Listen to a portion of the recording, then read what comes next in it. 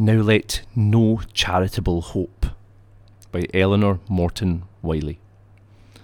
Now let no charitable hope confuse my mind with images of eagle and of antelope.